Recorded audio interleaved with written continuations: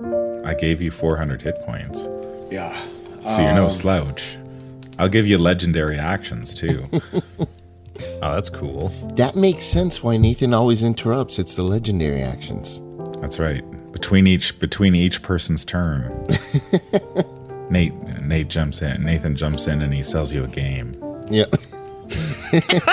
Have you tried Marvel Champions? Marvel Champions is really good. No, there was a new one. Last night we ran into each other not at his game store. And of course, the first thing that Vase says is the Rona, as we, because he opened his arms like. I didn't give you a French kiss. I gave you a hug. Just a hug. Masks. There's a difference. And we had masks, but we broke social distancing to hug because we saw each other you randomly. You are such a baby. Should I have sang like Panama as I gave you a hug? What the hell? I was calling a lady called Rona behind you. Well, if half the podcast goes down now with COVID, we know why. Okay, hold on a second. If it was such a big deal, how come you grabbed my ass? Okay, well, Rona, it's been proven the ass doesn't Rona. transmit it. Shit. And I rest my case. Thank you.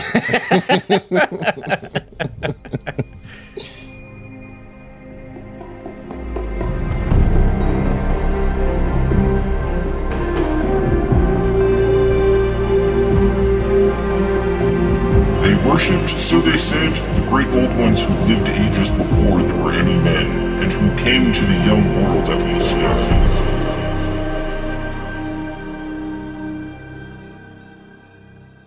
Hey, hold on a second.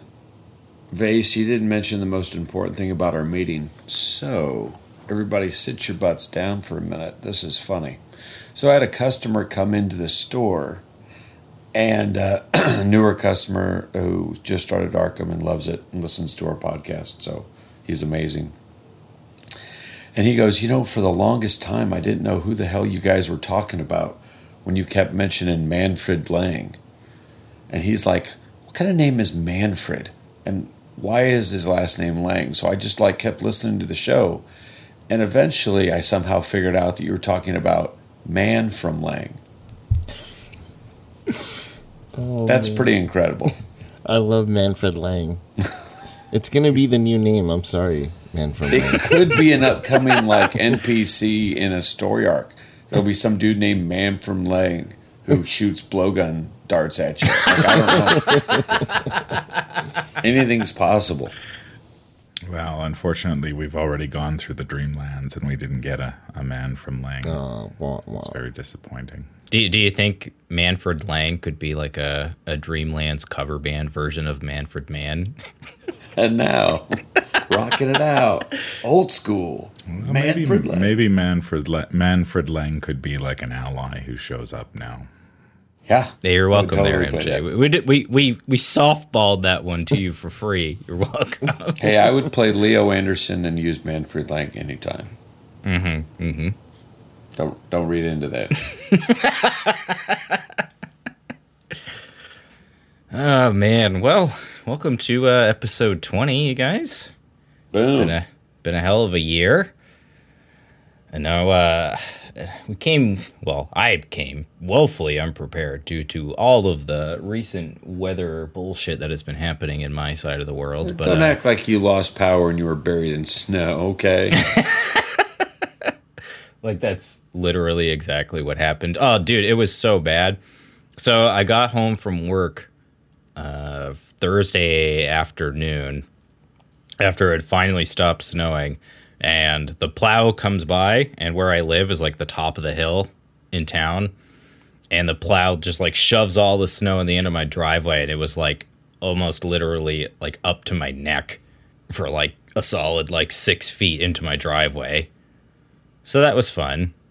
So after shoveling for 8 hours, I had to shovel for another 2.5 hours just to get my car back into my driveway. Now you have a story to tell your grandkids. Back in my day, it used to snow 3 feet, and we'd have to walk 15 miles both ways uphill, barefoot. Although, to be fair, I think that I don't know that you'll ever be that old, Nate.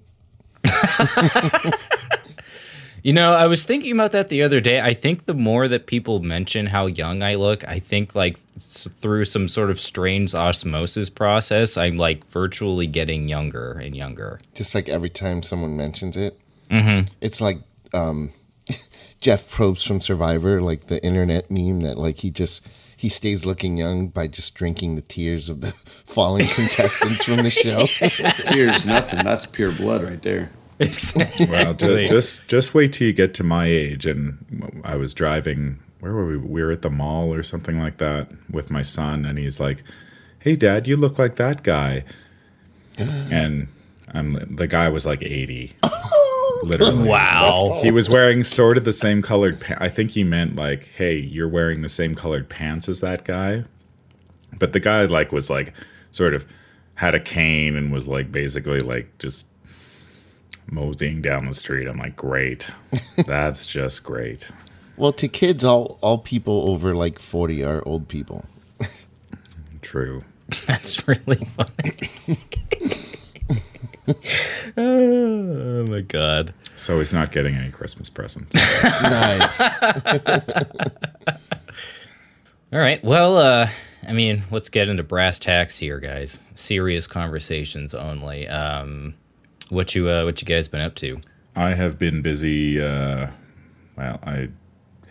FFG seems to be pumping out a bunch of news every week, it seems. So we had, I think this month we've had it was the announcement of A Light in the Fog, and then we had the Agnes Baker Parallel Investigator, and then I think it was Friday they released Lair of Dagon preview, and I had somebody requesting that I finish off my Dream Eater, so I posted a couple playthroughs just last night, and more to come.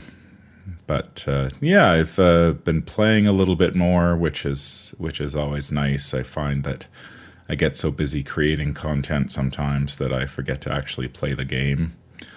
So it's nice to be able to sit down and actually play with the cards. And so I was enjoying that. Hopefully I'll be able to catch up with my playthroughs by the end of the year. But the other problem is that due to COVID and the holidays, I think the 1-2 punch, the shipping of my Mythos packs has just slowed to a crawl.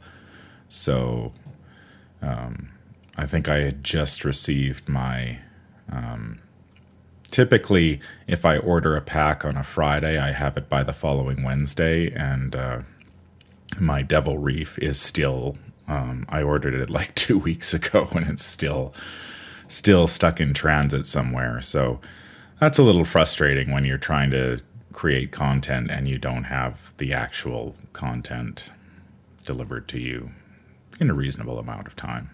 Yeah, I get that. I had the same issue. I heard a lot of people had similar issues with Devil Reef. I would assume it's just time of the year. It's a combination of that and the Rona. I mean, it's international shipping is crazy, though. Like, my wife ordered some stuff from Mexico, which is right over the border, but it took like 2 months to arrive. So, go figure. Yeah. But you wouldn't have that problem if you ordered from Guardian Games. No, definitely not. Because they are prompt and excellent. I am still head shaking. I actually took up football recently. Punt to vase. Oh, okay. All right. I thought he was like half serious for a second there. Me too. I'm like, really? Football? Just doesn't seem like him. But I've been busy too. You know, this time of year is always busy for Nathan and I. So that's already hard. And then I haven't had a chance to catch up on Arkham, not because of lack of product, unsurprisingly, but just falling behind. And I've been going through a burnout period. We've all talked about burnout here and there. So I stepped aside on making too much content for Arkham, and have been doing a lot of D&D content on my channel. I am going to still do Arkham content, but it's I just kind of needed to step away from it for a little bit, take a break, so I can come back refreshed from it. But mostly just doing D&D content and doing lots of work during the crazy time of year. Not much else going on. A lot of community stuff, though. I mean, the Blackest Friday stuff has been really cool this year. There's been a lot of participation, especially for ours, but we'll talk about that in a bit. That's it. That's what I've been up to. Punt return, Nathan. What's that lateral toss called? Is it just called a lateral? I think it's just called a lateral. Lateral, Nate. You just got lateraled? Is that like a sucker punch, but to the side? Literally. I don't think any of us watch sports. So I think we're all like, people are like screaming at their... We're like trying to make sports first down. Yeah, we're like making sports references and puns, and we're terrible at it. Yeah, we stole third and got a touchdown. It's just hanging by a thread at this point. So if Nate tries it, yeah, we're going to be totally out of sports stuff.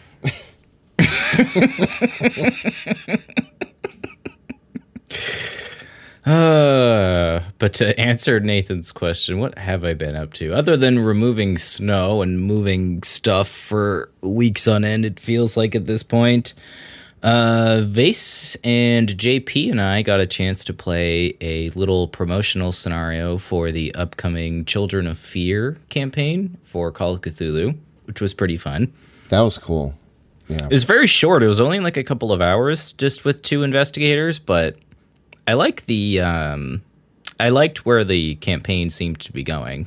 Kind of basic, no spoiler overview of the scenario. The investigators are sent to Sion, China, after a archaeology professor is reported missing from the Cave of 1,000 Buddhas. So they're sent to Sion to like prepare a caravan to go out to the cave and investigate. And while they're in Sion, some strange stuff goes on, and they find that random objects have been stolen, like not important objects, but just weird, personal, sentimental objects. Yeah, it's really really cool. I like that it didn't go the horror route. At least this teaser scenario, it's more like a interesting kind of mystery. The pre-made investigators were really cool. I liked, they all have like interesting backstories, and the setting is really cool. Just overall, I'm excited to see what they come out with this Asia campaign. Mm. Yeah, kind of, to me, it felt almost like a Scooby-Doo story a little bit. Yeah, it was more lighthearted, not as bone-crushingly like horrific as Call of Cthulhu can be. It was more like, I mean, there was some dangerous things, but I agree it was more like PG in a way, I guess. Yeah, it's a good way to put it. And then to kind of go into spoiler territory, it turns out that the little, I forget what they call them exactly. I think they're like Quetzalmen or something. They're basically little like terracotta statues that are put into the burial tombs of the dead to like protect them. And somebody's like robbing the graves of the tomb in town, and the little statues come to life and try to replace the objects that were stolen. So the investigators eventually like wind up like at one of the tombs, and they discover that that's what's going on. Yeah, and there was one scene that had a lot of tension, since we're in spoiler territory, where they all start getting animated, and there's hundreds of them. And we thought we were in serious trouble, but we figured out real quick how to end that from happening. But that was a really tense moment. I like that scene a lot. Yeah, it's like the right before the commercial break type of scene right there. And then we played Observer Effect. I felt like we played another game. Maybe that was just me, but no, we've done reviews. That's right. Yeah, we did a review, and I have yet to finish editing it, but that will be done at some point over the break. And I think other than that, I think that's really been it. I did play a game of Arkham last night. I played Amanda Through Pits of Despair, And that game ended very anticlimactically, unfortunately. It started out pretty good. I was trying out this like Eldritch Sophist / cryptographic cipher deck, or you use Sophist to like put a bunch of extra charges onto the cipher. And it was just a little too slow. I wasn't able to like get it going fast enough. A turn 1 enemy really didn't help either. So I had to like spend a whole turn just dealing with that, and then trying to get back up and running was a little too much for Amanda. So I don't know if Amanda's a good candidate for that style of deck, but it was fun. The game ended very anticlimactically. As I was saying earlier, I was at like 5 sanity, and I had a Dreams of Relie in my threat area, and then drew another one off the top of the deck and just kind of died. It was like, okay, womp womp. And you were doing just pure solo or two-handed? Pure solo. You've also been doing some streaming with your wife. I have, yeah. Yeah, Hannah's been on OnlyFans. Oh wait, no, it's on a Twitch channel. Yeah, on Twitch, yeah. Yeah, we played Alien Isolation for a bit last week as of the recording of this episode, and then I played a game of Arkham, like I was saying, yeah, and then she popped on stream for a bit both times, and it was a good time.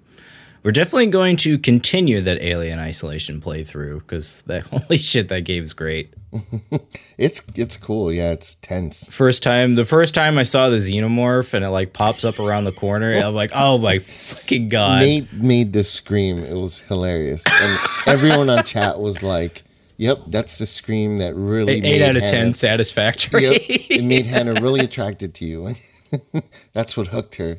Oh my goodness. But yeah, man, it was like, I'm like still thinking about that game. It was like kind of disappointing. Like, I don't know if it's this campaign in particular, but I feel like a lot of my games recently have just kind of had that like sorts of endings where there's just nothing you can do and you just like die halfway through the scenario through no fault of your own. I think with Innsmouth particularly, it's just because so many of the enemies and the cards just like deal damage and deal horror, just like in big chunks. Like a lot of the enemies have like on engage, deal damage, deal horror. Oh, like free without any kind of without any testing. And a lot of the treachery cards also are like, test willpower 3 if you fail, take 2 horror or take 2 damage, which can be rough too. And that's like Amanda's biggest weakness, I've noticed too, is Mythos phase. Unlike a lot of other Seekers that seem to do fairly well, Amanda seems to struggle a bit in that regard. I've heard this. I only played one episode or one scenario in this campaign so far, but I heard it's really enemy heavy too, so that's... Yeah, the first scenario feels to be. I've only played the first 2 as well. I still need to catch up on Innsmouth as well. I really enjoyed the first 2 scenarios, so... have you guys all played Pits of Despair yet? Nope. No. I have not either. It is definitely difficult. First couple of runs I did of it, I somehow managed to dodge a lot of enemies. It just like got a lot of flood effects and was able to just grab a bunch of keys and get out. But then over playing it several times, I managed to like see a bunch of runs where I would just draw an enemy early on, and the map is so small in the early stages of that scenario that it can be really tough to evade them. And since they have on engage effects, evading them is not really a wise idea either. So the anti-engage campaign, it seems, or the anti-evade campaign. Yeah, I guess so. That would be a fair assessment. All right, everybody in the audience has been waiting to hear what Nathan's been up to. Not much. We just got our first cat. His name is Onyx, and he's kind of a cat dog because he fetches and rolls over. And does all kinds of stuff that dogs typically do. But it's been fun. Every night he knocks something over. So I come down to find random things where they shouldn't be. And I'm like, yeah, okay, fair enough. I'm waiting for the tree to go. But, I'm not holding my breath. I also just got a couple new board games that are really popular. I got Dune Imperium and the Ruins of Arnak. Both of those, if anyone is into the board gaming world, are worker placement deck building games, and they're really popular. But I've also decked out my Tainted Grail with an insert out of, Eastern Europe. I want to say E-Raptor's the company. And then I got an insert for Cthulhu Death May Die. Where was that one out of? That one's Go 7 Gaming.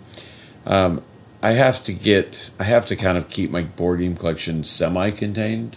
Kind of like the Blob. You can only try to contain it for a little bit, but you can't stop it. So what I tend to focus on is extra blinging out a lot of games that I like, because that way I don't have to make my game collection larger. I can just make it better. But I did get those last couple games that I mentioned. Still been enjoying Lord of the Rings, Journeys into Middle-earth a lot, which has caused me to kind of backslide into Mansions of Madness. I kind of skipped over Mansions of Madness to go straight to Arkham Horror, the card game, all the time. So, thus the delay. And then I also got Fireteam Zero, which is a great cooperative game with a hell of a lot of boxes. In addition to that, work has been, like Vase said, crazy. They're tapping me to work today, so I'm working a day off. So with all the holiday shopping and lots of people around, I haven't been able to unwind or relax, so I'm just kind of coiled up in a knotted ball of stress, and I can't relax today because I'm working a long shift as soon as we're done recording here. But everybody is healthy and happy in the family, and I pine for the days where I can play Arkham Horror again. I haven't done too much playing, but I did print off a couple new fan-made scenarios on Arkham Central, one of which being the Tyler Gotch Legend of Sleepy Hollow, which I'm excited to play. And the other one is like a horror one based on the Reanimator. So, but that keeps me up to date with having printed off every single fan-made scenario on ArkhamCentral.com. Now I just need time to play them and relax. But the last thing I want to mention is that I'm looking forward to playing the festival. I know that Vase has played. I'm not sure about Man from Lang or Nate, but it is a holiday scenario where you go back to your hometown of Kingsport, and the train gets stopped in the snow, and so you have to walk the last little bit to your village, and of course all hell's breaking loose. But I play that usually on Christmas morning before people wake up. Yeah, I was actually going to play it Christmas Eve on stream. Because it's on the TTS mod. There you go. So that was my plan. I didn't know you had a Christmas routine of playing that scenario. That's cool. Yeah, fun stuff. Most people have. Yeah, he mentioned it. It was in one of our early episodes. I remember you mentioning that you played that, Nathan. Yeah, but no one pays attention to him. So how are we going to remember? Whoa! Vase, I got some trivia for you later, specifically designed. Oh, I'm prepared. You, so. No Googling this time. Oh, you'll have fun Googling. Is that a threat? If so, that's a really weird threat.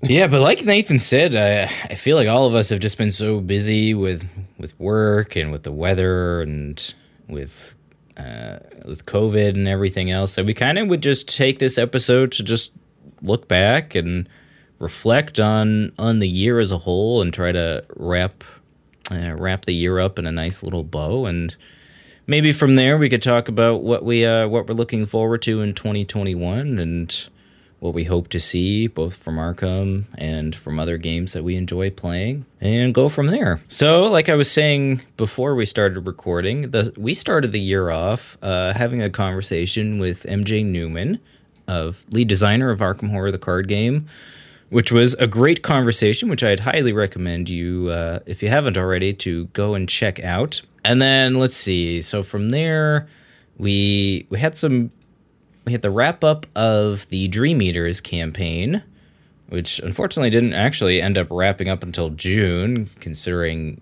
everything that went on with COVID and whatnot.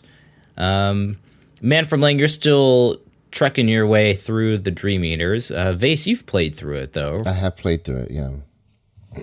And I didn't care for it as much as other campaigns. It's near the bottom for me. You know, I think thematically it just didn't work as well as I thought, you know, as I expected for the Dream Eaters, but some scenarios were okay, but I think a lot of them were trying to do too much. I was shocked at one of them where I had played for a while, and then all of a sudden it was one of those where you take everything down and set a new map back up.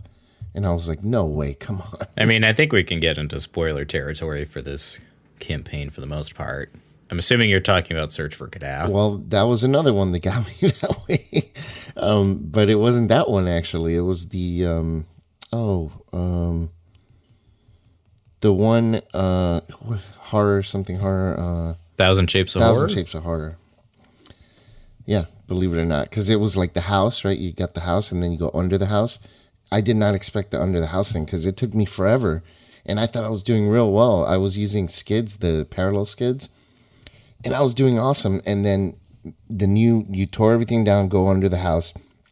And then there's one location where if there's a ghoul, you can't advance to the next location. You can't reveal the next location you can move to. And Parallel Skids has no way to kill if you do the both alternate front and back of the card. He has very few ways to kill enemies. You're mostly depending on evading. So Mythos phase comes and I pull a ghoul, and then another hunter ghoul comes. So now I got 3 ghouls on me and 3 actions. So there's just no way for me to advance further.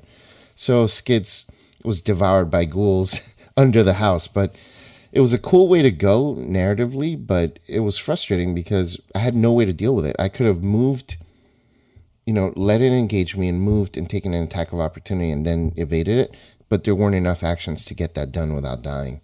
So it was tough because that one location felt unfair, you know. But anyway, so the rest of the campaign, I think it has some decent scenarios. I think the first 2 scenarios are good. And there were a couple that I liked. The one with the webs where you're below in the caverns and this creature's chasing you, the burrowing creature. I kind of like that one, but the rest I didn't really care for as much. I've enjoyed it so far. I mean, I think the first 2 scenarios are good. I like Waking Nightmare more than the other one. I think Search for Kadath is kind of, it's long and labor intensive, but I've enjoyed the other ones so far. Waking Nightmare is the first one in the hospital, right? The spiders, yeah. That's the one that I felt really put the horror in Arkham Horror, and that's what I tell customers when I talk about that box set. I'm just like, this one really kind of gets under your skin, and I think MJ channeled some inner fear on that one, which he admitted to, so... Yeah, no, definitely a good one. I still think that that's one of the best scenarios in the game, personally. Yeah, I liked the first 2 for sure. I like Waking Nightmare quite a bit. I think if I had one complaint, it's just that, and it's probably just because I, you know, played some of the scenarios and then took a big break, was just trying to coordinate the 2 campaigns and figure out how campaign A affects campaign B and vice versa. And just making sure I had the right number of tokens in the chaos bag. I just think narratively, the wall of text really were off-putting to me. So you'll have a really long scenario like Search for Kadath, and also like a wall of text to read before, and then interludes, and then, you know, the epilogue. And I think on other campaigns, they did really well with narrating a story with just using the mechanics. So you didn't have these long explanations or wall text, which, you know, for certain things I don't mind it, but then I feel like it just keeps getting bigger and bigger. Yeah, I have that criticism of Beyond the Gates of Sleep, particularly at the end of that scenario. So like the basic story, right, is like you're going down the 1,000 steps or whatever, and you meet the 2 priests, and then they tell you to go into the enchanted forest, and you walk around in the forest, and then you find your way to the enchanted path. But then at the end, there's like this page and a half where you're going through the Enchanted Woods and you have this encounter with the Zoogs and the Black Cat. And I like wished that was part of the actual scenario itself. Like, I don't feel like that would have been too much work. You know what I mean? And it's like that's one of the more important narrative choices that you make. So it just seemed kind of strange to like have it be kind of reduced to like reading the text box and choosing Team A or Team B. So yeah, I think given that the way that scenario was constructed, I feel like I always find like I like the end of that scenario, but I find the beginning kind of, just because you're not drawing encounter cards or anything, it's kind of like, why am I doing this part? It just seems perfunctory when, you know, the meat of the scenario is once you get down the stairs. Right. It's kind of like the prologue in TCU in that regard. Yeah, if they had just clipped the stairs part and you started in the Enchanted Wood and then added the cat Zoog thing at the end, that might have been. I mean, while it is accurate thematically, I'm not too sure it works from a narrative standpoint in the game, because it's just like, okay, I move, I grab a clue, I move. You know, you might take a little bit of damage here or there, but it's just sort of like, can we just cut to the chase and right? Yeah. Yeah, that's how I feel about the beginning of that scenario too. I didn't mind the beginning as much, except it's weird. It's weird, but I didn't mind it the first time around. I'm sure if I play it again, probably is where I'll be like, okay, I've done this one before already. Let's get to the main part of the scenario. But it's like, what's one scenario that's like that? There's another scenario in the game, not in Dream Eaters, but I can't think of it. That's kind of like that. Like, you play it once and it's really cool, but then afterwards it's like the trick, or the narrative element that doesn't need to be repeated. Oh, the prologue for TCU did you already mention that? I was just saying that. Sorry, I got distracted. Hold on. What was the one where there was like a house and you were trapped and you were all going to die? But you weren't playing your regular investigators. You were doing like... You bastards. Hold on. Hear me out. Oh, wasn't that in the Circle Undone? I think so. Yeah. All right. I got distracted. I was looking at some of the entries from the Blackest Friday, so I got distracted. Should we launch into that? I mean, it seems like a good enough segue. No, we're going through the year. Keep going. So tell us about the entries for the Blackest Friday, because at least two great old ones went with it there near our Lethatep. Come on. So we did a Blackest Friday. It's a community event that we do every year. The content creators for Arkham Horror, the card game, and everyone kind of makes their own contest that's holiday themed, and the community just kind of gets together. It's just to highlight creativity in the community and kind of bring everybody together for the end of the year. So it's always a lot of fun to see the entries. We had some really interesting ones. We asked people to design a holiday card, and people, we weren't clear, I guess. So people thought we were talking about make a Arkham holiday card when we meant like a holiday greeting card. So we decided to just let it be both. Why not both? And Porque no los dos, right? Yeah, exactly. With my terrible American Spanish. It's actually, your pronunciation's not bad. Not bad at all. But yeah, we had some really good ones. I like there's one that was an Arkham card called Dreidel, Dreidel, Dreidel, with 3 charges. After you reveal a non-autofill token, you spend a charge and you ignore the chaos token, and then you reveal another. And then if you get certain ones, you get like bonuses, like you can gain a resource if you draw an Elder Sign, or there's some negative things. So that's pretty cool. It does invoke like a spinning dreidel. Sub-Zero Joe made different images with us in them, which were hilarious. My face was put on Father Mateo. Nathan was put on the Guardians of the Abyss cover, so he was called Guardian of the Games. And then Cameramicon is Harvey Walters in the library, and he's thinking to himself about 9 Teslas damage at the next player window. And then Nate, your sister Mary, for some weird reason, holding an autofill token, and it's baby sister Nate pulling the autofills. So that was really well done. But our winner, it made a grandma got run over by a reindeer, which was super, super awesome. That one was super funny. He made a whole story. So it says, do you ever get so mad at the holidays that you want to yell at your relatives? This card's for you because it happens to Patrice too. The difference is that she has magical ability, and when she channels her rage into playing Grandma Got Run Over by a Reindeer on her violin, sometimes, if her grandma, Madame LeBranche, is close enough, the song just might accidentally become reality. Of course, Rudolph then feels obligated to help you out because of the awful thing he just did. He doesn't know you manifested him and his actions, so he'll happily give you a ride, help you with various tasks, and use some of Santa's magic to help you get various kinds of presents. After all, it's the least he can do. But all helplessness has its limits, and if Rudolph runs out of stamina or sanity, he takes it as a near miss and heads on back to the North Pole. But your grandma's still dead.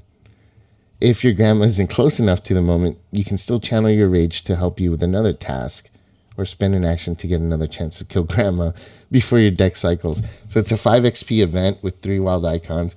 The image is hilarious. It's grandma on ice with blood all over, and there's like reindeer tracks. At first I thought it was like reindeer poop like falling on her. Which I'm like, wait, not only did he kill her, but he pooped on her, but it's reindeer tracks. But it's hilarious. It's only a Patrice Hathaway card. And after you draw Granny Got Run Over by a Reindeer, if you control Madame LeBranche, find each Madame LeBranche copy, even if they're out of play, and remove them from the game. Then search your bonded cards for Rudolph. And then Rudolph is another card, blood on his hooves. And he has a bunch of free abilities, like you can move to a connecting location, +2 skill value for a test, that kind of stuff. So, and he's 3 health and 3 sanity. Really interesting. Oh, but he also has the trait Grandma Killer. Yeah. So really nice, well thought out backstory and 2 really well designed cards. We had a lot of awesome entries. A very simple one that I really liked was there was one that was a Christmas card to Daisy Walker from the Research Librarian. It just says, Merry Christmas. And when exactly are you returning my book? Signed, the Research Librarian. Yeah, so some really, really good entries. I know that some of the other content creators, I just watched JP, Northern Lights Over Arkham's video, and he had some fun ones. Mythos Busters did a whole stream with Matt Newman, which is awesome. That Matt Newman got involved in the Blackest Friday festivities. And they had a meme contest, so that was a lot of fun. So lots of cool stuff for Blackest Friday. And congratulations to the winner. That was cool to see the community reach out and have all those entries. So thank you to every single person that entered the contest. And remember, if you didn't win anything this time, you can write to Carol Fern the Botanist at gmail.com, and Vase might guiltily send you something. Yes. Sure. Yeah, we had so many entries. We had like over 50 entries, which is fantastic. That's more than I've ever seen on. And 51 of those were JP. Yeah, and if you're curious too, you can always check out all of the entries. Vase was nice enough to post them all in a particular channel in our Discord server. So if you're not part of our Discord server already, you can find the link on our website to join and check out all the awesome entries and hang out with us in the Discord server, along with many other of our fellow content creators and friends of the game in general. In addition to that, the innkeeper at the Twisted Tentacle Inn, Mr. Vase, also supplied a lot of Blackest Friday support prizes out there. So thank you again for your generosity, Vase. And I have a current one going up on Facebook. If you haven't seen it yet, it's the War of the Outer Gods scenario and a pack of markers for locations from Daydream Gaming there with Daniel off of Etsy. So if feel free to enter that puppy as well. We'll have a link in the show notes for anyone that's I'm going to curious. see if I can have Nate do a link in the... Sorry. Nate, why don't you put a link on the show notes? Does that disappearance at the Twilight Lodge, is that where the link You is? bastards, I'm never going to live this down. Yeah, it's like the prologue, right? Goddamn right. Is there a prologue for that one? You know, it was weird. I was trying to find it the other day, and I just couldn't find it. It disappeared on me. Oh, man. So what else happened this year? We had an awesome thing set up by the Mythos Busters called Farkham Con. Oh, man, that was so much fun. That was cool. Yeah, because was it Arkham Knights that couldn't go? Or Gen Con? It was Gen Con, yep. So Gen Con wasn't happening, so the Mythos Busters said, you know what, screw it. Everybody wants to play Arkham. We've all been locked in our houses for 3 months. So they put something together, which was amazing. A bunch of content creators got together and put out different panels, and it was unique stuff for this convention, like unique panels and unique games or unique scenarios. Specifically, JP had the COVID mask. It was the pallid mask, but COVID style, which was awesome. You had to keep social distancing with your fellow investigators. That was cool. Everyone was had the weakness hypochondria in their deck. There was a lot of little neat things about that scenario. Yeah, that was fun. Matastrophic had his Carnival of Spiders, which was like a reiteration of Weaver of the Cosmos and Carnival of Horrors, which was really cool. Yeah, we did a TFA Pulp Cthulhu game. Man from Ling, you did a Curtain Call or a Call of Cthulhu game based on Curtain Call as well. That is true. Those were fun. I hope you guys do something like that again, where you run a Arkham horror characters game, but for Call of Cthulhu. I really enjoyed both those games. And there was lots of other things too. There was a few interviews. I know the Mythos Busters had an interview with MJ, and Man from Ling, you had an interview with Richard Lee Byers, the author of a couple of the novellas. Yeah, that was a good interview with Richard. Yeah, I think the Farkham Con was a really big highlight for Arkham horror stuff this year. It was, I think, the peak of the year for Arkham was Farkham Con. It was so many people got together. You could see the community kind of jumping from one content creator stuff to another. Everyone was interacting. It was great. It was really, really cool, especially after being locked up for so long with the Rona stuff, that it was something the community really, really desperately needed. And the utter lack of content during that time, I think, also kind of had people boiling over for more stuff, because we had no new product come out for months and stuff was delayed. They had announced a few things, but stuff was delayed. And so I think it was just a perfect aligning of the stars for Farkham Con to happen. Yeah, so huge shout out to all the guys from the Mythos Busters who put that all together, and all the individual content creators that hosted events and made content for it. That was really quite special.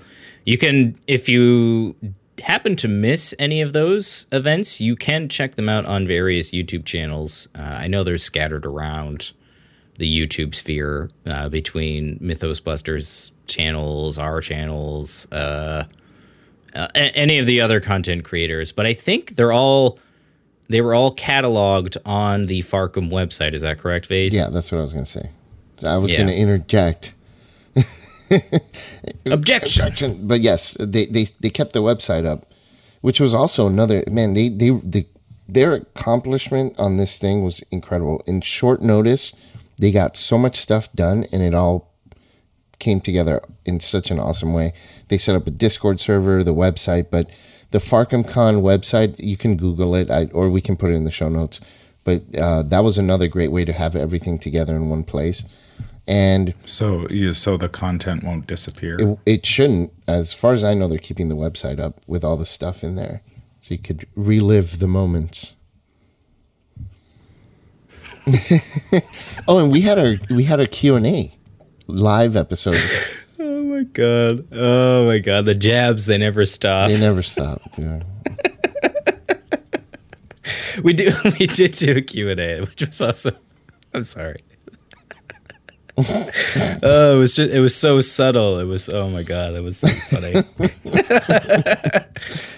Yeah, the Q&A, that was a lot of fun, which you can also catch anywhere you listen to podcast. We did release it in audio form, but if you are curious enough to watch the video form, that's live on our YouTube channel.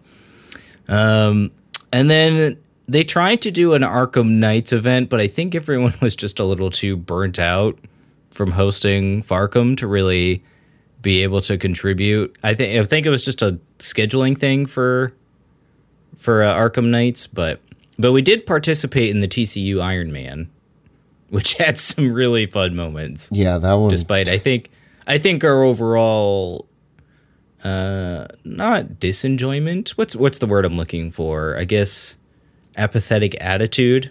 Oh, you're right. Disenjoyment. Yeah. Yeah, I guess it's not our favorite campaign, but we managed to have quite a bit of fun over the course of 13 hours. I loved it. It was fun. It was the best time I've had on TCU was playing with you guys. Yeah, the Farkham Knights was something else at Mythos Busters. Initially, they wanted it to be like Farkham Con, but I think people were burned out, and also because they were doing the Iron Man, a lot of people were anticipating being tired.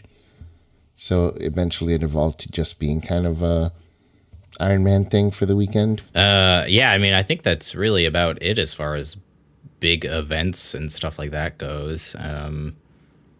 We had a couple of RPG sessions, Vase. We did some reviews for Delta Green, and we played Observer Effect. Yeah, which are episodes that we're kind of slowly releasing into the feed as well.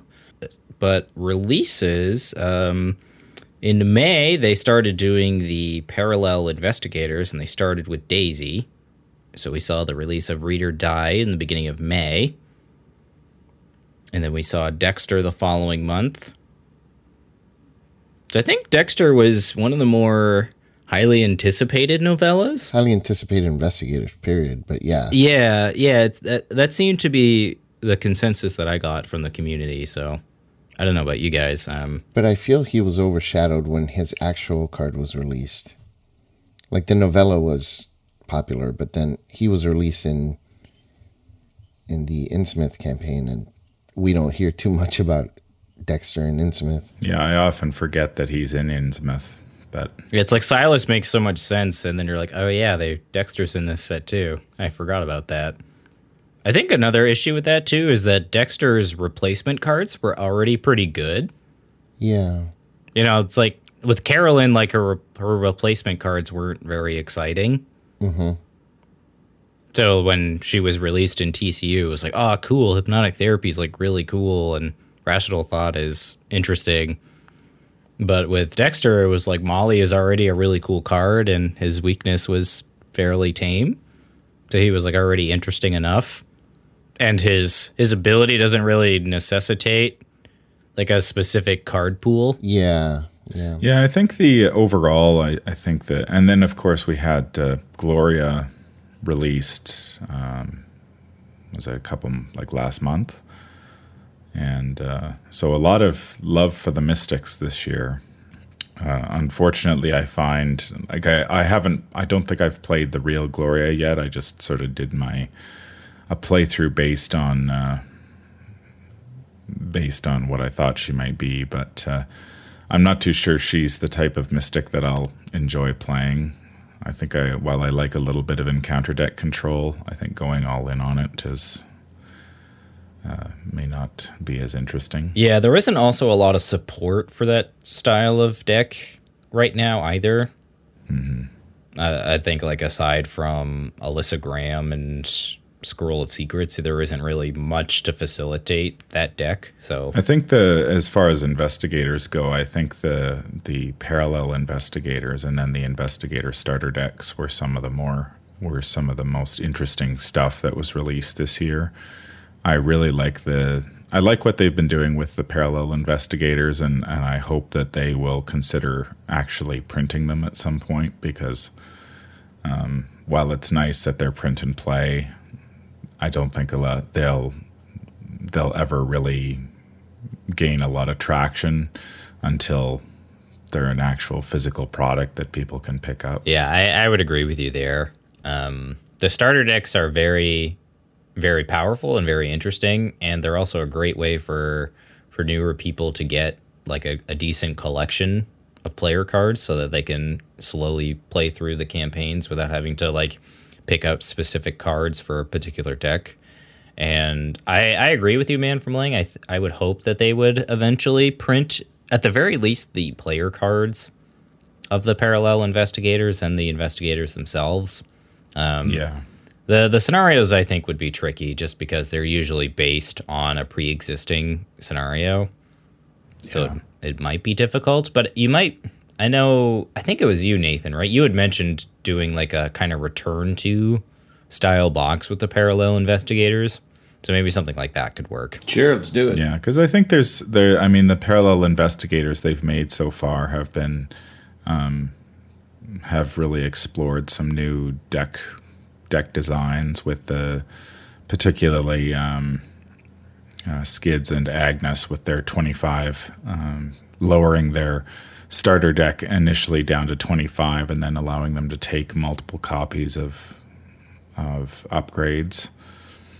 Or I guess upgrading and keeping the level 0 version in your deck, I think, is an interesting mechanic. And then it's, giving them, different cards to build with and new special abilities creates some interesting designs.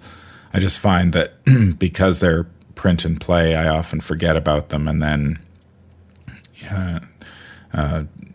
don't sort of revisit them after I've played their scenario once, and I'd like to, maybe experiment more to see what you can do. Yeah, I do the same thing, Man from Lang. Because it's not in my deck box, I'm like, oh yeah, these exist. And then I'm like, oh yeah, I'll check the scenario out, and then I do the same thing. I'll play the new investigator, and then I just completely forget that they exist. But yeah, I totally agree with you. They're really interesting, and it's a great way to... I could see them potentially, once they have all 5 of the original core set investigators done, maybe they do like a rehashing of the core set. I could see something like that potentially happening too, which would be cool. Oh, that would be cool. Or you like have like a parallel core set or something like that, where you release the new parallel investigators and some of their player cards and maybe additional copies of the core set cards. Yeah. And then include like all the encounter cards from the new scenarios. Yeah, I'd be up for that. I'd be up for that too. That would be cool. That would be cool. Yeah, I remember it was like a year and a half ago when I'd been talking with a lot of people about how with the rate we were going through investigators, it would make sense if we had like dark investigators. They were touched by trauma or dealing with things they'd seen and things they'd had to fight. And so I said, different stat lines and different abilities to reflect that. And then 6 months or 8 months after that, then they came out with the first ones. And I was like, yeah, like that. But I don't know how many they're going to actually end up doing that way, but it's kind of a cool route to go. So did they steal your idea then? No, I mean, Kind of. it's a simple idea that's been touched on with other stuff. Well, maybe we can... Maybe they're listening to the community and they're taking notes. I mean, they do listen. Maybe, but I was told they don't listen to us. So just Damn. putting that out there.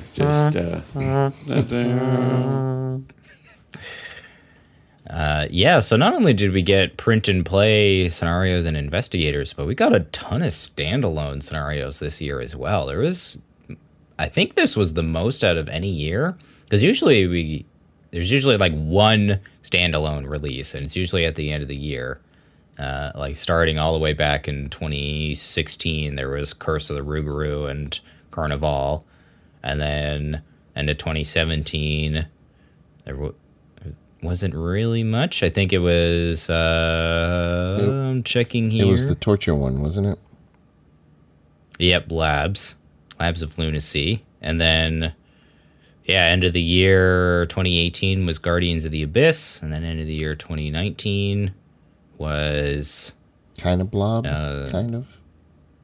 No, that was this year. And then this year we had Blob, we had Arkham, and we had War of the Outer Gods. And War of the Outer Gods seemed to kind of like come out of nowhere. Yeah, it was weird when they announced it. No one was expecting it. Like, it's cool. Like, I haven't had a chance to like even open it and look through it yet, but I really like the idea of War of the Outer Gods. What do you guys think about the standalones? Have you played any of them? Well, it has a cult following Haha, because it deals with 3 different cults. I tend not to play a lot of the standalones all that often. Again, I almost forget they exist sometimes. But I've enjoyed the ones that I've played. You know, I will say, I'm looking forward to War of the Outer Gods, but again, my copy is somewhere in the world, currently being shipped around. I think from the one nice place thing to another. Well, yeah, true, and I'm sorry about that again. That stinks. I do think that the standalones have a special place in the world of Arkham Horror, the card game, because there's so many packs that are getting reprinted all the time, and with COVID shipping and supplies being weird like they are, I've been able to say, hey, here's the core box, which we can get. Here's one of the deluxes, which it's always random what I have in. We got a lot of the Dunwich. We have Dream Eaters. We have Forgotten Age, but I haven't seen Circle Undone. We've run out of Innsmouth and haven't had Pat the Carcosa for a while, nor the No, we do have Dream Eaters. So because we don't even have all the packs for those cycles, people are like, well, what should I do? I'm like, well, you can't go wrong with the deluxe box, because you'll get more investigators, more ways to play, a couple adventures. But here's this cool standalone that you can also do, like Rougarou, Carnival, Murder at the Excelsior, are just other ways to play while you're biding your time, literally for months or longer, on getting a full cycle. So they have been helpful in that regard. I tend to really enjoy a lot of the standalones. Usually just because of the way I play. I like to wait usually until like a good chunk of a campaign is out, and then I like to play through like half of it in a single session by myself to kind of get the story. You know, for me, it's like it's hard to play them as they're released because I kind of forget the little nuances of the story from month to month because just life and stuff happens. So the standalones are great because they actually have like a decent enough premise to them, and they're usually very mechanically sound, and they're always new encounter cards. So you know when you play them for the first time, you know you're going to experience something entirely new, which is fun. And since they're standalone, I tend to just build a deck and then play and go about my business. So yeah, I like the standalones a lot. I'm glad that they've come out with more. And I think they're branching into 2 separate types, like the multiplayer ones and then the ones that you play on your own. Because the multiplayer ones you can play on your own, but they tend to play quite a bit differently, especially like Labyrinths of Lunacy, I think. You know, it's... Yeah, Labs particularly is one I wouldn't play without a group, without 3 groups, just because of the way that scenario like intends to like convey information to the groups. Yep. I think would be really lost in a single player game. I agree with you there, but I think Blob is actually pretty good as a solo. Blob, yeah, I like it as a solo, but the online experience or the multiplayer experience, the massive multiplayer experience, is so awesome for Blob that it's a different experience. I mean, I guess it's good for both. It's amazing that they made it good for both, I guess, because I think Labyrinths doesn't work in the same way. But yeah, Blob, there's so much more interaction with different things. I really enjoyed the multiplayer, but you're right. The just playing it on your own is still pretty good. But I like that they're coming out with more standalones. I think if they continue coming out with investigator packs, then having more standalones makes sense because they don't have to keep releasing Mythos packs and be on the schedule and then be out of inventory. Like, make a bunch more standalones. People can play a standalone, buy an investigator pack, and buy a standalone and be able to play. You know what I mean? So I like the idea of having a bunch of options for standalone, where you're not tied to spending so much for a whole cycle to get the full story and, you know, all the cards, player cards or whatever. Like, you can buy your investigator deck, play your standalone, or buy a couple of standalones and still enjoy that, you know? So, yeah. And who's to say that the investigator starter decks, you know, if they make more of them, that they have to release all 5 factions at once again? They could release, a new, kind of like they do with the novellas, you know? Oh, we got a new Mystic out, you know, this month or whatever. Like, I think that'd be cool to do too. Yeah, that could be interesting. I kind of going on your point about like just experiencing the whole story of a standalone. I think another good aspect of the standalones too is that you can cover certain stories that might not be long enough to like warrant their own campaign, but are like really cool stories that you'd want to make into a scenario. Right, and something like Guardians of the Abyss, where it's 2 scenarios, cool. You know, like, who's to say a standalone has to be 1 scenario? Could be 2 or 3, you know, kind of like the starter set. Yeah, I think 3 would be challenging just because I don't think you'd have enough cards in the pack itself to facilitate that. But yeah, Guardians of the Abyss is a great example because I think a lot of people often play those 2 scenarios as like a mini campaign. Yeah. Or a new product, the mini campaign, where people have talked about that, you know, especially since Dream Eaters kind of did that, but release a mini campaign box set that you don't have to buy Mythos packs afterwards. It's all contained in one place. But instead of player cards, it's just the campaign, you know? Yeah, that would be cool.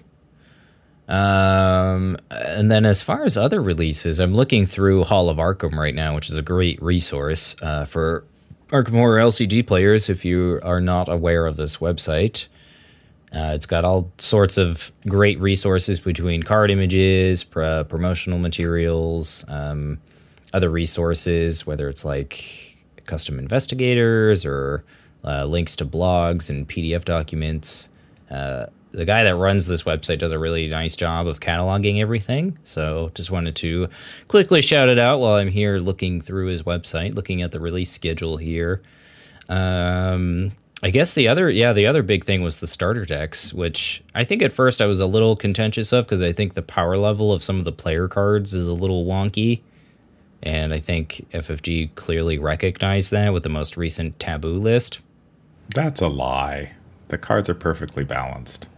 Necronomicon is perfect. Just the way it is. Okay, 9 damage in a 1 action. No. It's not Necronomicon that's the problem. It's knowledge is power that's the problem. I said when... Wait, wasn't that first shown in that Circle and Done prologue? I'm just trying to remember where I saw that one first. Yep, that's Roosh. Oh my god. Yeah, that knowledge is power. I said it when it first came out. I said that card is awesome, but I don't think it's broken. I think Necronomicon is broken. Manfred Lang. Every time you say that, he just puts a little extra arsenic in the envelope to send you. I'm just telling you right now. Yeah, Cameron seems like the type that would just, he'd just be like, okay, it's okay. I know where you live, Ace. So he doesn't answer. He just, okay. Hold on. Why would you poke fun at someone who you literally let stay with you for the Arkham Horror Beneath the Waves? That seems... there's no way you'll figure out where I live because you've been there several times. I didn't poke fun. Your customer poked fun. Okay, first of all, my customer's amazing. Okay, you don't rip on the customer. I'm just telling it like it is. Anyways, but yeah, so I forgot what we were talking about. We were talking about the starter decks. That was a thing. My favorite's Jacqueline, clearly. Me too. I love Canceling auto fails, please. Thank you. I need it more in my life. I've fallen in love with Mystics, which is crazy. They were my Falling in love with Mystics. They were my least favorite faction when the game first came out, and look at it now. I think now, for me, Mystic is just a very solid solo class, I think, now. Because they have so many good ways of both dealing with enemies and and getting clues that it just seems like a very easy choice, or not easy choice, but it seems like a very reasonable choice for solo players to kind of gravitate towards Mystics for those reasons. And they have high willpower naturally, so it allows them to kind of be a little less, a little more lenient in their like mythos defense, like in willpower icons and stuff like that. Yeah, I think because we play solo, almost all of us play solo nearly exclusively, except for Nathan. I think at first when Mystics came out, they were not the best solo class. They were pretty much the worst solo class. And now it's funny how that's evolved into being at least up there as very, very viable in solo. Ooh, so quick question for you guys. What class do you think is the worst solo class so far? Neutral. Little haze. Matastrophic's going to come after you. It's true. It's okay. We can play Arkham. Worst. You said what's the worst solo class? Yeah, what do you think is the worst class for solo?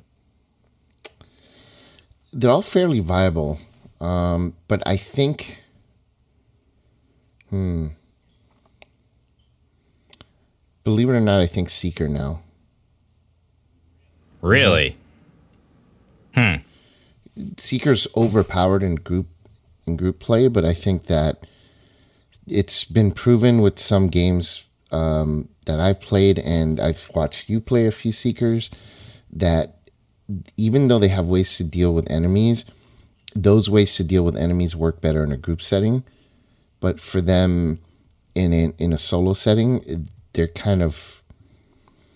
very limited still in how they can deal with them. And once you're trapped by an enemy, it's game over if you don't have a way to deal with it. So yeah, I think Seekers probably have the worst for solo play. That's what do you interesting. think? I'm gonna lateral my response to Man from Lang for now, because I'm curious to see what he thinks. Yellow card. Well, I would disagree that Seekers are weak in solo. I think they're pretty good. I think, way back when they didn't have enough tools to really deal with enemies, but now they have a lot. They've got quite a few that they can use. They're maybe a little bit vulnerable in the first scenario, but after that, once they gain a few experience points, they do pretty well. If I had to choose one that I think is weaker in solo, I'd probably say Rogue, only because of their low willpower. And while they have a lot of tools to deal with that in multiplayer, where they can pass off those willpower skill tests to people, you don't have that option in solo. And so you often have to build your deck in such a way you're either going to deal with that or you're going to just ignore it. And I think you have to deal with it. It's not something you can simply ignore, because one Frozen in Fear will just wreck you. But I think all of the classes now have the tools to do quite well in solo, but I find rogues, just because of their low willpower, can be trickier. Yeah, I was actually going to say rogue too for similar reasons. I think another reason is that a lot of the rogue cards kind of rely on you over succeeding to really get a lot of good benefit out of them. And in solo, sometimes you just don't have the resources necessary to be able to achieve those things. So a lot of the rogue cards can kind of feel lackluster, like Lucky Cigarette Case or or like quick thinking or double or nothing. Like those rogue cards that are like really, really good in multiplayer can feel very lackluster because you only have so many resources to be able to pump into them. And then, yeah, like you were saying, Man from Lang, I've had so many games where I've played as Winifred or I've played as Skids and I draw Frozen in Fear and then the game is just over. I think unlike Seekers, rogues just don't have the tools necessary to be able to deal with it efficiently, so they usually have to dip into their off class, and I think it really just kind of dilutes the power of rogue decks until they get some experience points. Yeah, I think at the beginning, rogues can be, I mean, they've got some great cards once they gain some experience. I think the thing about the whole succeed by two, or the over succeeding is that when it works well, but then as soon as it breaks down, you're in big trouble. Just because a lot of take Lucky Cigarette Case. I mean, as long as you're succeeding by two, you're drawing the cards in order to continue to succeed by two. But once you fail a few tests, you don't draw those cards, and then you can't succeed by two anymore, and you're sort of stuck. And I find that the game, like, as long as it's going well, things are good. But as soon as you start if you fail a couple key skill tests, then it can be difficult to dig yourself out of that hole. Yeah. The games get really snowbally one way or the other with rogues. And usually in solo, like, that lack of consistency is what usually ends campaigns or ends scenarios. Yeah. So. But we all agree universally survivors are the best for solo play, right? I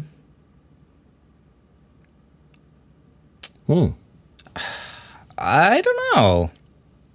There are undead crickets in the background. So, Vase, it's been fun having you be one of the great old ones for the first 20 episodes. We really appreciate it. So, good luck. Thanks. You don't think survivors are?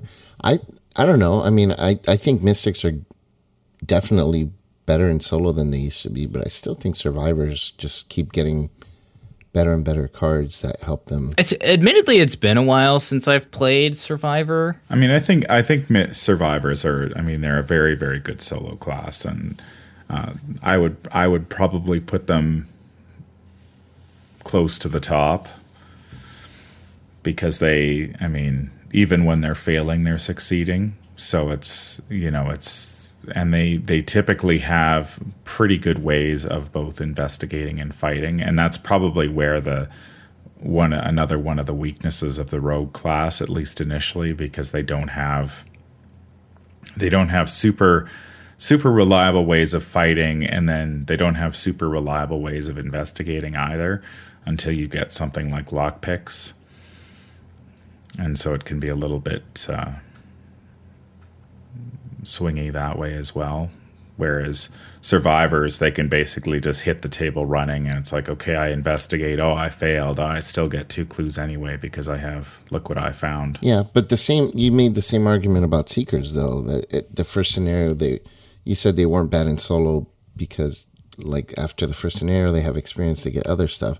But that's the same thing that you just mentioned about rogues. Lola Coca-Cola and lockpicks. Once they get XP, they get those two.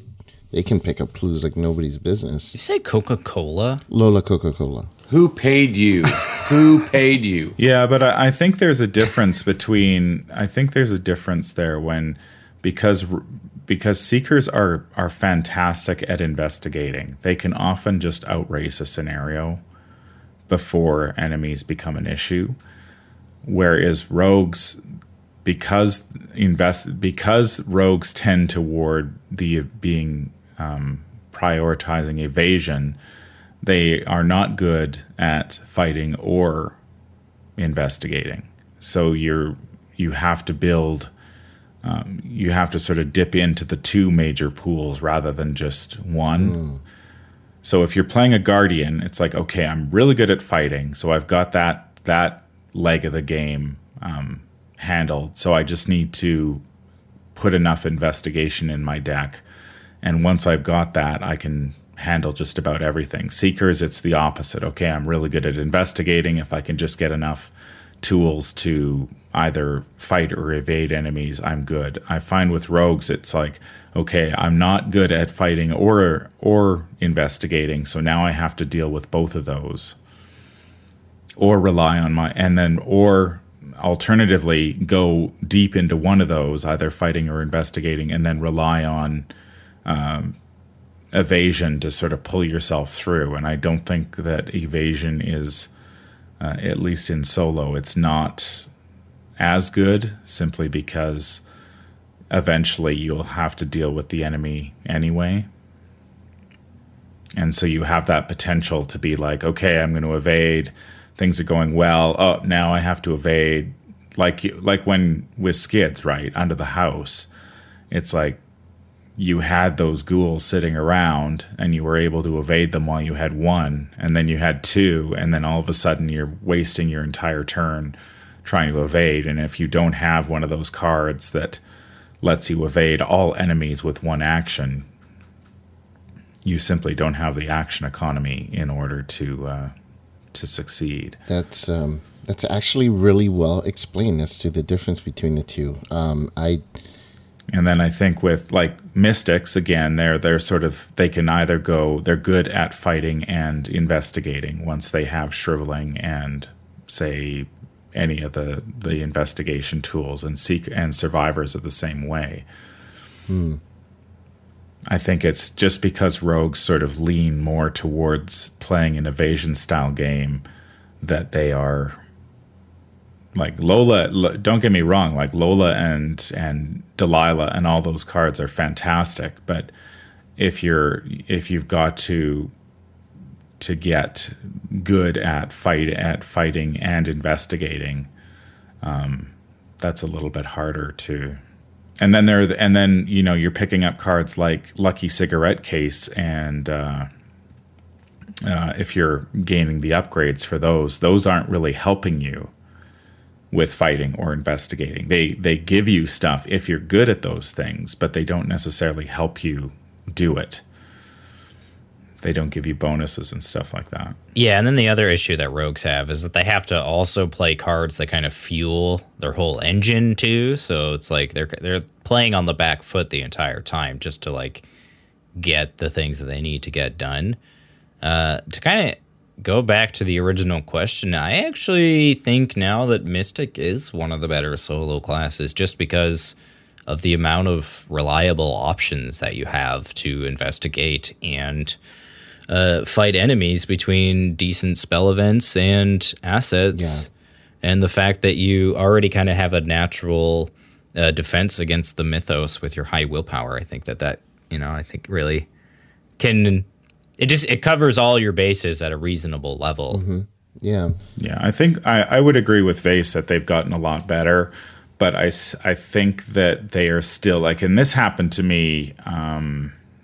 Just in last nights when I was playing Dark Side of the Moon, I still find that Mystics, depending on how the game swings, like you need cards, you need to get your enablers out to either investigate or fight. And if you get investigate out and the game throws fight at you, your game can end really quickly. Oh, certainly. And vice versa. If you need to investigate, say, if you're playing the secret name or something like that, and then the deck throws fight at you, you're like, okay, well, I guess I'm going to sit here and do nothing until I draw something to help me investigate. And if you don't get that right combination, then you're. But that's kind of the case with Guardians and Seekers too, though, right? Well, like Seekers have their investigate pretty much out the gate without the need for any cards. So, but that's what I mean is like if you're playing a Seeker, though, and you draw a bunch of enemies early on in the game, you're screwed unless you like happen to have your ways of dealing with enemies. Yeah, but you can pack more enemy dealing cards because you're already in solo. You can rely on your base intellect more or less with one skill card for assistance, whereas a Mystic can't do that, you know? And Mystic needs the enabler plus I think a skill card. Some Mystics can. Like, I think Akachi could reasonably play like an Enchanted Blade or something like that. and make use of it. I think Jacqueline could play a flashlight, or Mateo could play a flashlight and make use of it. I think in theory it sounds that way, but I think in practice, like from my experience playing Mystics, it definitely can still be. They've gotten way better, but I think Man from Ling is right that there are still games where you'll have to start over because you didn't get the cards you needed, and it's game over right there and then. I don't know. Whereas a Seeker, I'm going to change my vote. I don't want to say Seeker's the worst anymore. I got convinced by Man from Ling that it's Rogue, and so that's my worst now is Rogue. But no, don't get me wrong, Nate. I mean, I think that Mystics have gotten a lot better, and because they have cards now like Spectral Razor and Read the Signs and whatnot, they are more consistent. They have those tools to fill in, so you don't necessarily need back in the core set, it was like Shriveling or Bust, right? Mm-hmm. That was all you had. So if you didn't draw Shriveling, you were dead. And same goes for like Rite of Seeking. If you didn't draw Rite of Seeking or a Flashlight, you were dead. And now they have so many more tools to work with that you're not necessarily, like at the beginning of the game, you can sort of keep going. As long as you're drawing a couple of those tools, you can sort of keep going until you get your main tool down. But like, this is what happened to me playing Luke through Dark Side of the Moon. You know, I had an early Rite of Seeking, but no combat. And then the only reason I survived, I think, was because I happened to be in the Dream Gate when I drew 2 enemies. So they didn't spawn. If I hadn't been in the Dream Gate, I would have been overwhelmed because I didn't see a Shriveling until a couple turns later. And then because Rite of Seeking has so few charges, I had basically used up those charges, and then I was sort of relying on Luke's Investigate, his natural intellect, which is better than most Mystics. I will give him that. But still, a lot of those locations are High Shroud locations, so you're taking a lot of tests at bad odds, but then as soon as I got Sixth Sense down, like the game was. But they're also very expensive. Way easier. It's just now I'm just going to cruise. Yeah, I agree with your point. Like, I'm not discrediting it. I guess what I'm saying is that like other classes also have that issue. I don't think it's an issue with the class. I think it's more of an issue of card draw than it is an issue with their ability to do things competently, right? Mm-hmm. Like, does that make sense? I think it comes down to how many of the, like, if there are 3 legs to the game, if you've got Fight, Investigate, and Evade, how many do you have to do? How many do you have to have before you can operate? And I think in the case of Guardians and Seekers, it's 1. They just need to either get Intellect or they need to get Fight. Rogues need to get both. I think Mystics need to get both. And then Survivors can go. They have enough cards to go either way. But I think that Mystics at least have good tools, whereas Rogues. Yeah, Rogues I just don't necessarily have as good. Ooh, that's going to be some emails right there. Yeah, I agree. Though I've said from the beginning, Rogues are definitely the worst solo. I mean, I'd be curious to see what listeners think, though. So if you have any thoughts, yeah, really, please do. I'd be really curious to see what you guys think. What is the worst solo class? I think you can win with any class. It's not more like what's the hardest. But you have to build your deck in a certain way to really. What's the hardest one to build for solo? I think it boils down to this one question. Which of these is the best investigator? Gavrila Mizra, Jerome Davids, Penny White, or Valentino Rivas? Oh, God. This is never going to end.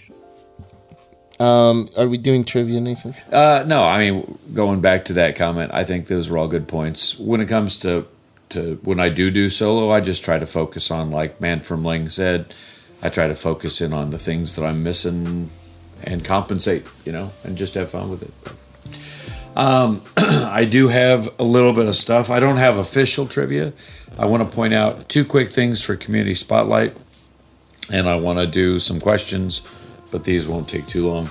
First of all, I want to give a shout out to LCG Tokens on Etsy. They just hit the bestseller status.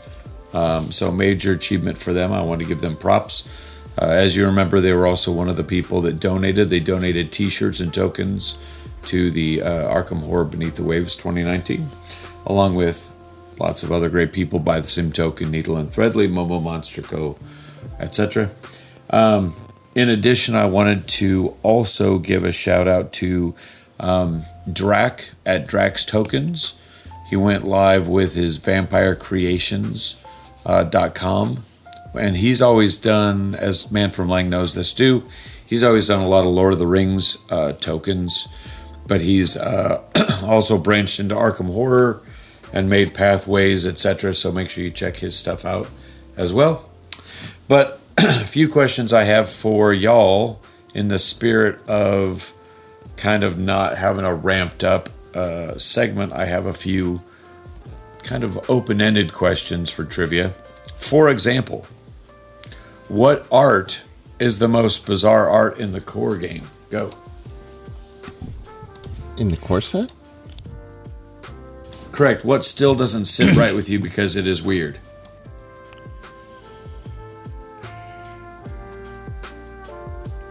As far as card art goes, you know, Vicious Blow has never really sat well with me. I don't know why. The art for Vicious Blow? Yeah. I think. Like I just don't understand how the guy got into the circumstance where he got behind a Night Gaunt. And then, like, he clearly, like, he has some issues, right? You know, you don't just, like, go up to a Night Gaunt and just throw an axe to the back of its head like that. That seems a little rude. Okay. Anybody else have a answer for this very methodical question? I think Unexpected Courage, because the kid, it's a kid, you know, and he's already bloody. That means he's killed several dinosaurs that are after him. Yeah, what is that dinosaur thing in that art? Clearly, the art was taken from Jurassic Park, because the kid's running from the... it looks like a velociraptor to me. I forget which card it is in the Call of Cthulhu CCG or the LCG that card is from, but that art, it does appear on another card. And I don't think it was a very good card either. Yeah, it's definitely one of my least favorite pieces of art in the core set. It's now my favorite. The correct answer just because of the dinosaur. Baseball bat. The zombie housewife with her hair in curls was the correct answer for that. Oh. Okay, next. What exactly is in the wound for the first aid picture? Go. Oh my god, it's like worms. Maggots? Maggots or like... I thought it was entrails. Ground beef? Maybe they put some... Ground beef is the correct answer. Point big. Has anyone actually ever beat the Devourer below from the core box? Go. Yes. Once. Several times. I can't remember. I just keep on pushing redheads at it. Which investigator Who won that in the answer? Arkham universe would have the... I am talking. What was the answer? Which investigator would have the best sense of humor? Go. The urchin, clearly. Wendy.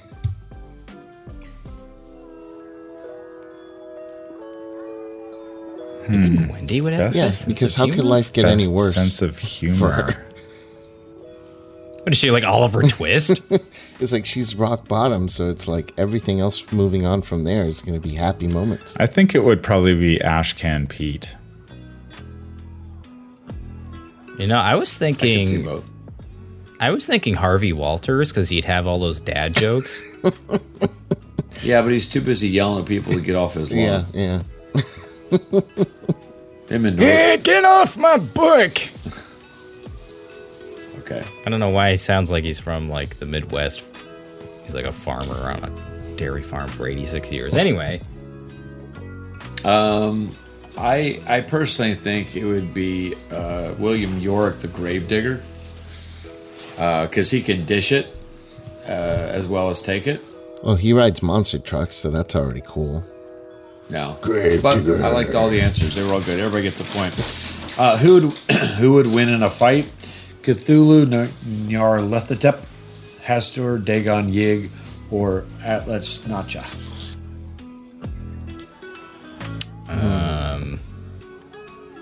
Not Yig.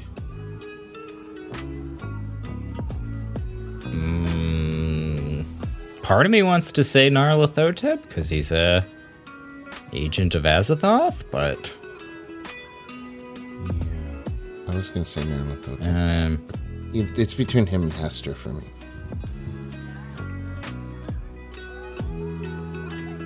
I don't know. Like Hastur is like psychological, right? So Yeah, he just plays I don't know how games. Hastur would. Yeah, I don't know how Hastur would do against other deities that may or may not. If it'll help you, the fight takes place in a pool. Oh, and Cthulhu for sure. Well, it's Cthulhu Dagon toss up. I would have given you other one. No, Okay. no, it's not even that's not a toss-up. It's Cthulhu. Yeah, Dagon is just like a play Dagon thing. ain't got shit on Cthulhu. Wow. Like hate. Okay, last one here. If someone were to get into the Arkham Horror LCG, should they buy all the other FFG games with the Arkham IP? No, definitely not necessary. And why is the answer yes? I would recommend if you like Arkham Files games, get Eldritch. And if you can find second edition, get second edition. But if not, third edition's fine too. Bold words. Vase. I think also the answer is no. And Man from Lane. I would say I enjoy Mansions of Madness and Eldritch. The one I did not enjoy was Elder Sign. Yeah, I also didn't care for Final Hour. I have not played that one, but I saw it, and it. I remember when it was released at Arkham Nights a couple years ago, and I watched some guys play it, and it seemed like the Arkham theme was very thin. Yes, yep. That is a good way of putting it. It had been some lacquer had been put over a different game. I would say a very thin coat. Yeah, That's too bad. my issue with Final Hours, it's one is the theming seems very meh. It seems more like a zombie game than it does an Arkham Files game to me. Like the whole premise of it is that like cultists have, done a ritual to summon an ancient one, and you have to like stop the hordes of monsters from overtaking Miskatonic University. Like that feels more like a zombie game to me than a Cthulhu game. So it's like Star Wars Monopoly, but Arkham version. Where it's just like, it's not really a Star Wars game, but it's just like... Well, it's got like barricades and, like obstacles on the board for players to like maneuver around, and you have what are called priority cards.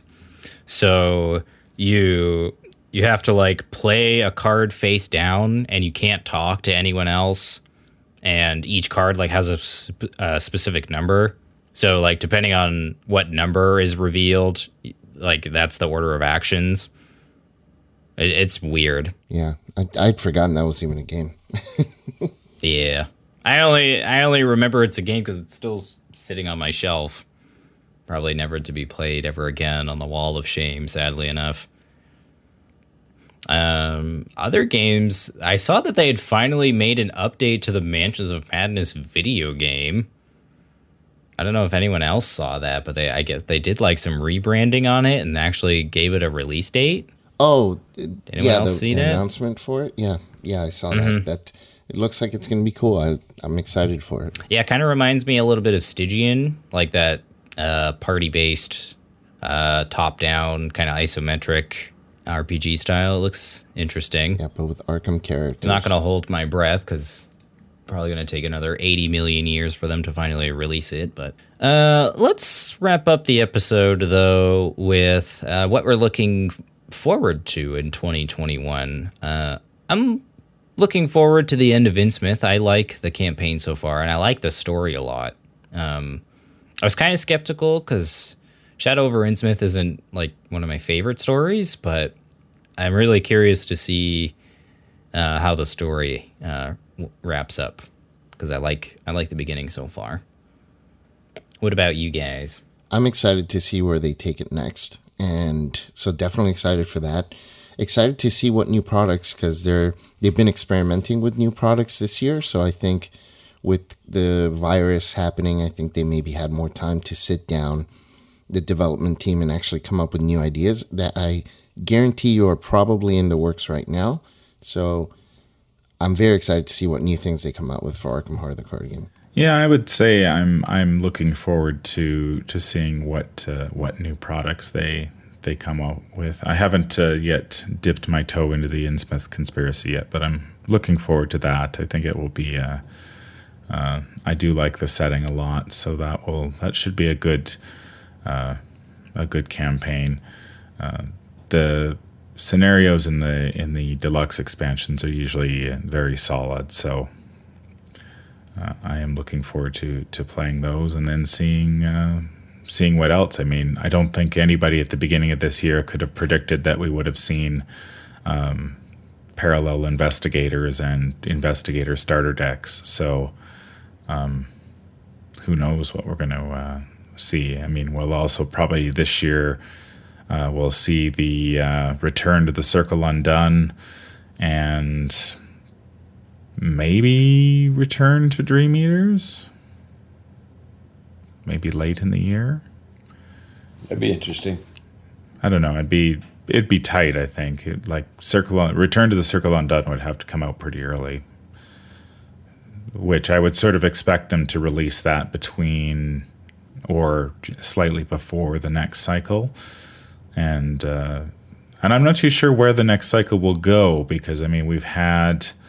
I think everybody was sort of expecting Innsmouth at some point. And so now that we've got that, it's Mountains of Madness. I'm not too sure. I mean, everybody. I've heard a lot of talk about Antarctica being a popular choice. So for at the Mountains of Madness style campaign, but other than that, I don't really have a. I mean, maybe what they could do is maybe like Innsmouth peels off into like a Cthulhu-based one, like in the South Pacific or something like that. They did show Dagon in the most recent Mythos pack preview. Mm-hmm. So it's interesting that they would show Dagon at, what is that, pack 6? So usually there's... Slumbering Dagon, though. Yeah, because I know they did something similar with the Lord of the Rings LCG, where they had one deluxe expansion, and then one bunch of packs sort of lead into the next bunch of packs, and we haven't seen that yet in this game. They've all been very separate, so maybe you go from Innsmouth and then maybe a South Pacific campaign. Who knows? What about you, Nathan? What are you looking forward to? Oh, so much. Barkham Horror, Barkwitch Legacy. Looking forward to that. I don't know if it's official yet. I don't know if it'll ever come out. And I do know that MJ Newman wants to hit Mountains of Madness at some point. I think that he said before that was one of his favorites. So the Arctic and Ithaca seems imminent. But I hope they do more with the desert, because there was, Beneath the Pyramids and stuff. I think they've got some more room to move after the fan-made Guardians of the Abyss or what have you. And then, getting into the Cthulhu territory would be nice, like Man from Lang said. I also think it'd be interesting if they did something with The Mound. I don't know if you've read that short story by Lovecraft. Yeah, it's one of my favorites, personally. I think the only other thing I'm looking forward to is I think I'm going to be receiving a copy of Masks of Nyarlathotep, so maybe next year will be the start of a wonderful new horrific campaign of Masks of Nyarlathotep. That's awesome. Well, guys, is there anything we want to say before we wrap up the last episode of the year? Happy holidays. Bye-bye, 2020. Yeah, I would just wish everybody a happy new year and stay safe out there. Things seem to be getting better, but I think as the vaccine rolls out, but we've still got a little ways to go before everybody is 100% safe. So keep up the good work. Well, all right, everyone. That was episode 20 of the Great Old Ones Gaming Podcast. I was your host, Nate, and I was joined with, as always, I am the man from Ling, host of the Whisper and Darkness YouTube channel. I'm Innkeeper Vasoden from the Twisted Tentacle Inn. And Nathan Disconnected. Fitting. He's like, he can't wait to get done Classic. with 2020. I'm out. He just got so fed up with you, Vase, that he just couldn't. He went to... He disappeared. You kept sending That's him what happened. Father He Mateo just disappeared deck right at the in the middle end. of the night. He disappeared into the estate. I love it. Wow. It comes full circle. Okay. All right, guys. Well, let's see you guys.